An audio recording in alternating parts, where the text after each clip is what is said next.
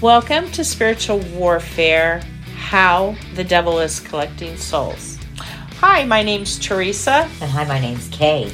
We are going to finish up we're reading from the book, Don't Give the Enemy a Seat at Your Table by Lou Giglio. Take every thought captive. But before we do that, I ran across a very interesting article that Denzel Washington put out. I just thought this was pretty cool. He says, this is spiritual warfare. Denzel Washington declares his faith, warns of selfies and self-love in the last days. Actor Denzel Washington does not mince words when it comes to his faith in God. And in a recent interview with the New York Times, Washington reiterated that he is a God-fearing man while also warning people to not become too self-focused. This is spiritual warfare, so I'm not looking at it from earthly perspective, he said in the interview.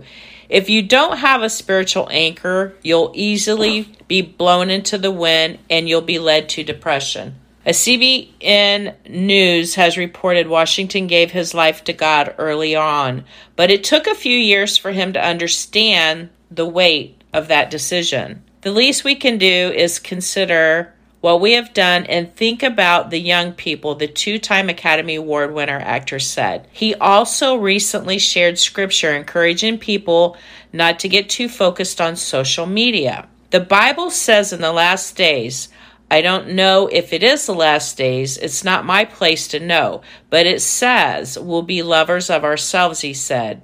The number one photograph today is a selfie. Oh, me at the protest? Me with the fire. Follow me. Listen to me. We're living in a time where people are willing to do anything to get followed. What's the long or short-term effect of too much information? It's going fast and it can be manipulated, obviously, in a myriad of ways. And people are led like sheep to slaughter, Washington added. His focus has become more heaven-bound. There are going to be two lines, the long line and the short line. And I'm interested in the short line. 3 times, I think we'll all go through that. I was filled with the Holy Ghost and it scared me, he said. I didn't want to go this deep. I wanted to party. It was a supernatural once in this lifetime experience that I couldn't completely understand at the time. Now the 64-year-old actor lives out his tenets of faith daily. I'm a God-fearing man, he told New York Times. I try not to worry. Fear is contaminated faith. Washington goes out of his way to help others and encourage them. Actor Corey Hawkins, who plays opposite of Denzel in the tragedy of Macbeth, told the New York Times the actor prays with him. Sometimes we get talking and you see the preacher in him, he said. He's just a natural born charismatic leader who is not afraid to talk about his own faults or misgivings or shortcomings. Washington has become more outspoken about the pitfalls of social media. During his American Film Institute Life Achievement Award acceptance speech, he warned against the Twitter tweet me mean world that we've created for our children. I just thought that was very interesting, Kay, for him to talk about the spiritual realm. Yeah. You know, we see some of these movie stars on TV, and it is so cool to hear them talk about God in the spiritual realm. Yeah, it is. Yeah. So Miss Kay is going to start us out at Take Every Thought into Captive. I'm a college dropout, not because I'm not smart, but because when I was 18 years old, I was losing the battle of my mind. The enemy had gained a foothold in my life, and that foothold was called laziness. I could sleep through morning classes like a champ. If there had been an Olympic competition in skipping classes and making excuses, I've had gold medals hanging on the wall.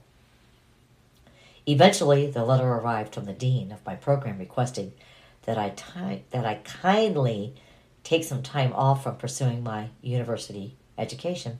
No worries, I thought. I'll enroll at the junior college in town. Not long after, I received a similar notice from them. I had succeeded in failing out of 2 schools in the same year. Talk about the enemy sitting at your table and eating your lunch. All the while, I still had huge dreams. Through a powerful experience of being called to ministry, I knew God had big plans for my life. I could clearly see my future, but I had lost sight of what it was going to take to get there. I was pumped about eventually going to graduate school for further ministry training. I had lost interest in the undergraduate grind necessary to get there. Once the light bulb came on and I connected the 2 steps, I literally took the next exit on the freeway, and within an hour was sitting at the same dean's office begging him to let me back into Georgia State. He was gracious, and I was awakened to my future plans and what it was going to take to get there. My identity wasn't being a college strikeout. It was called by God to preach His word. I had the capacity to sleep through class for sure, but as I demonstrated, I also had the ability to crush 2 years worth of classes, crush in the very best way, in a little over 1 year. I graduated with my original freshman class and enrolled in grad school on schedule. I won the battle of my mind.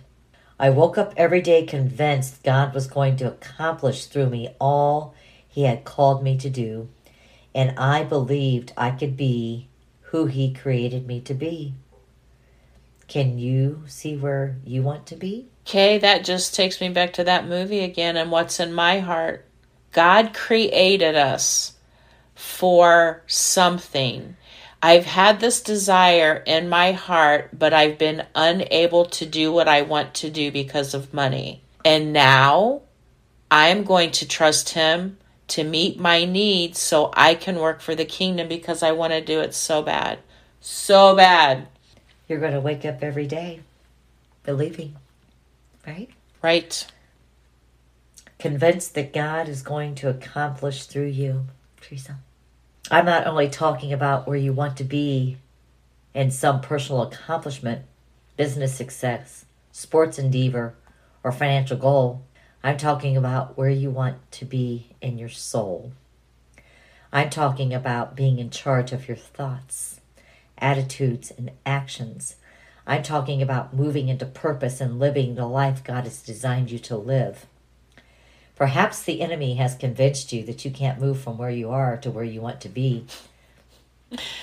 Big time, Kay. I struggle with that, and I'm not doing it anymore. It does look impossible. How in the world am I going to get all that money per month and do what I want to do?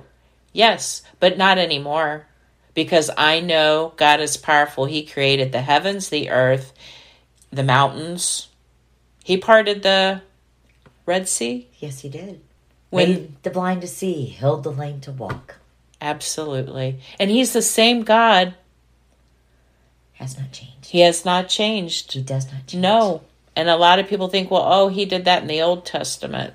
That's the only time, He did the miracles. No, He does them today. Yeah. Yes. He does them today. Perhaps the enemy has convinced you that you can't move from where you are to where you want to be. You've listened to the voices of fear. You've been caught in the spiral of sin and temptation. You've convinced yourself you have no value. Your mind is clouded by worry and uncertainty.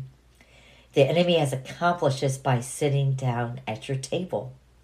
But you don't need to let him stay there and get comfortable. You do not have to entertain the enemy's voice. Through Christ, you can move to a place of victory in your life. This happens when you learn to win the battle of your mind. The enemy knows this. One of his main ploys is to go after your thought life. He's patient too. In the Garden of Eden, the serpent didn't shout his temptations to Eve over a loudspeaker. He planted seeds in her mind and waited. He prompted her to question God's goodness. He coaxed her to wonder if God was withholding something good from her. Eventually, Eve relented and let those seeds take root. Eve acted out what she had been thinking about. That's how the enemy works. he can win the battle for your mind, he can win the battle for your life. In Numbers 13, when Moses dispatched the 12 spies to explore the land of Canaan in preparation for Hebrew conquest, 10 spies returned with a fearful, faithless report. We can't attack those people. The 10 spies said, shaking in their boots, they are stronger than we are. We seem like grasshoppers. In our own eyes, we looked the same to them. Hang on. How did the 10 spies know what they looked like in the Canaanites' eyes? Did the spies ask their enemies, hey, what do you think of us? How small and puny do we look to you? No, a seed had been planted in the spies' minds. They tended the seed and let it grow and acted on it. And as a result, they wandered in the desert for the next 40 years. They never tasted the promises of God for their lives. It didn't have to be that way.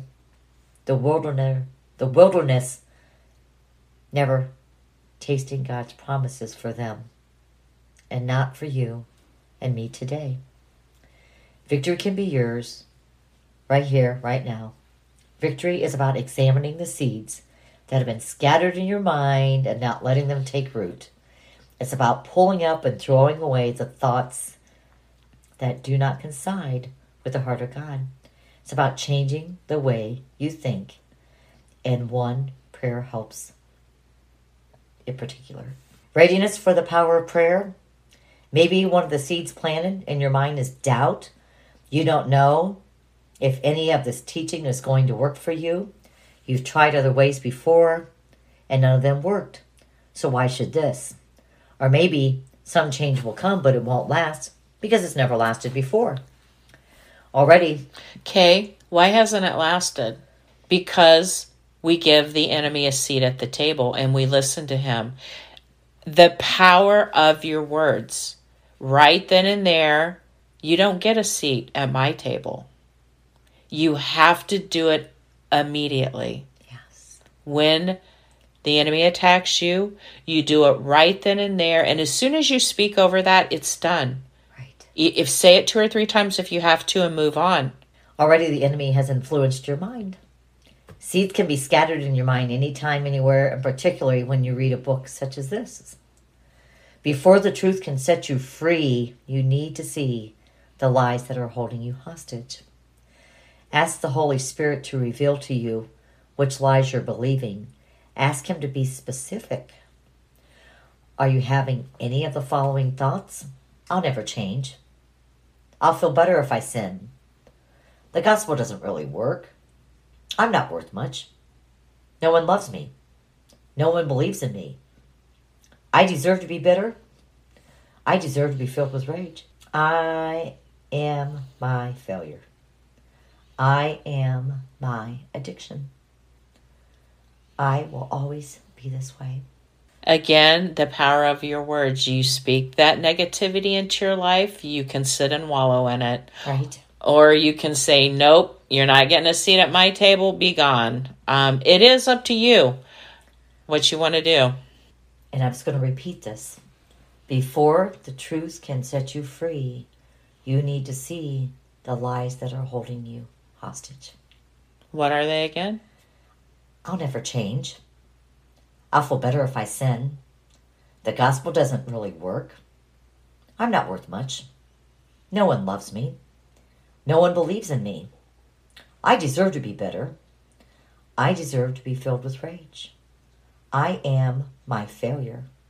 I am my addiction. I'll always be this way. He's got you if you listen to that. Yes. Yes. Under his thumb is how I see that. He wants to keep you under his thumb. In 1 second, you can change it. Literally, the power of your mind. It's in your mind. Don't be too tired. And I'm guilty of that. I don't want to fight, so I just sit there. Yeah. And I wallow in self-pity. Or I cry and say, why me, God? Yeah. When I could just turn around and say, the Lord rebuke you, Satan. boom, done, gone. Thought's gone. Right.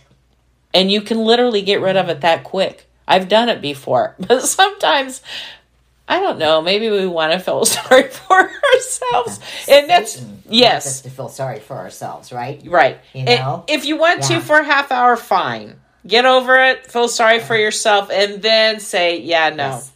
Yes. I remember Mama Lou, a mother of a good friend of mine. This is a saying that she had when life was going tough and we wanted to have pity parties. She would tell us, you get 5 minutes and then it's done. And that's the way it should be.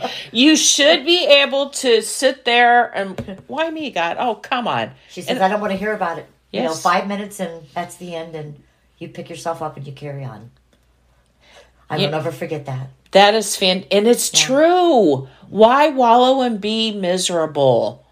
So, none of those thoughts came from God, Jesus Christ, the Good Shepherd of John 10 and Psalm 23, did not tell you that you're a failure. He doesn't prompt you to worry. He doesn't provoke you to fear. He provides clarity, not chaos. He doesn't stick your nose in the vomit of sin. He provides green pastures, not dry wastelands. If any of these things are in your life, fear, worry, temptation, feeling the worthlessness, feelings of confusion, guess what? The enemy has shown up and dropped a seed in your thinking.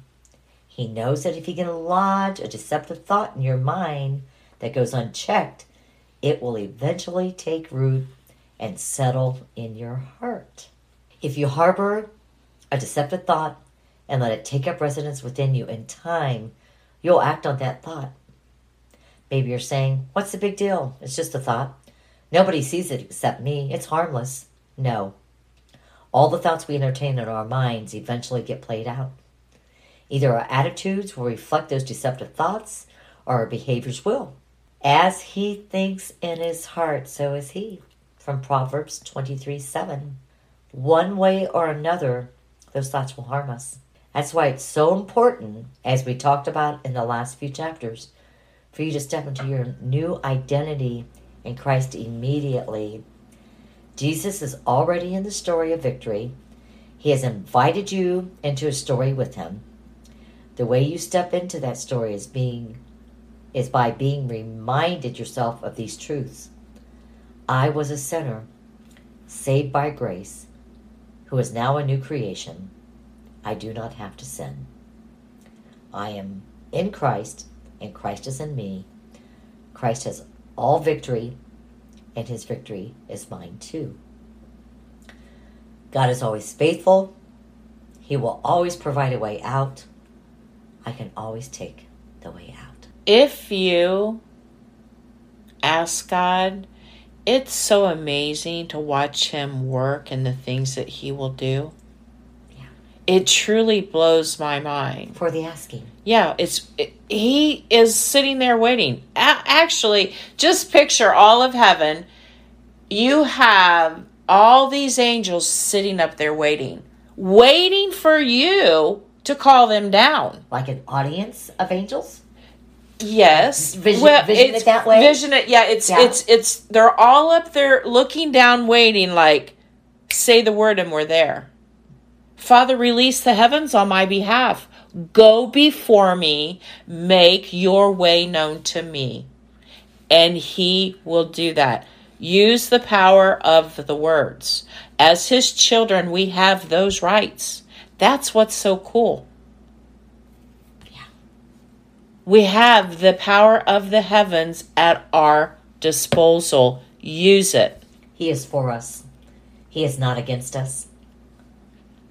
Even when we do wrong, he's still for us. He is still for us. Yes.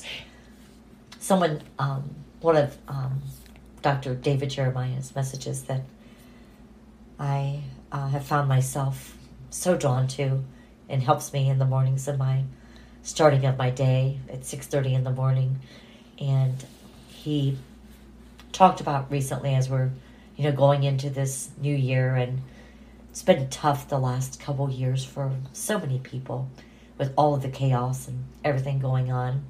But he was talking about that you know that you are a child of God when you do sin, and the conviction comes quick.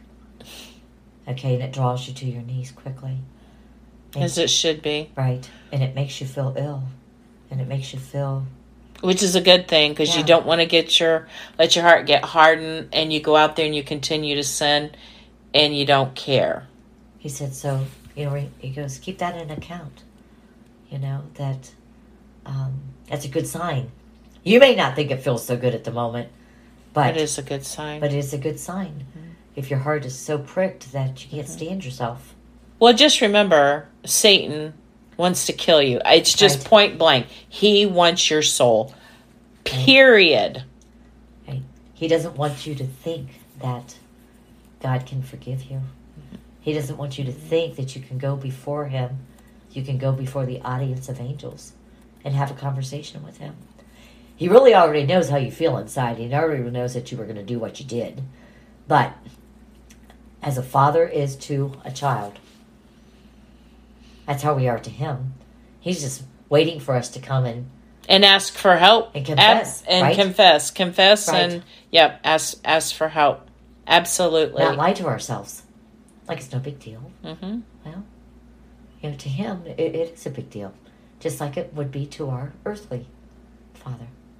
Absolutely. Well, Kay, thank you for going through Take Every Thought Captive. That was a powerful message.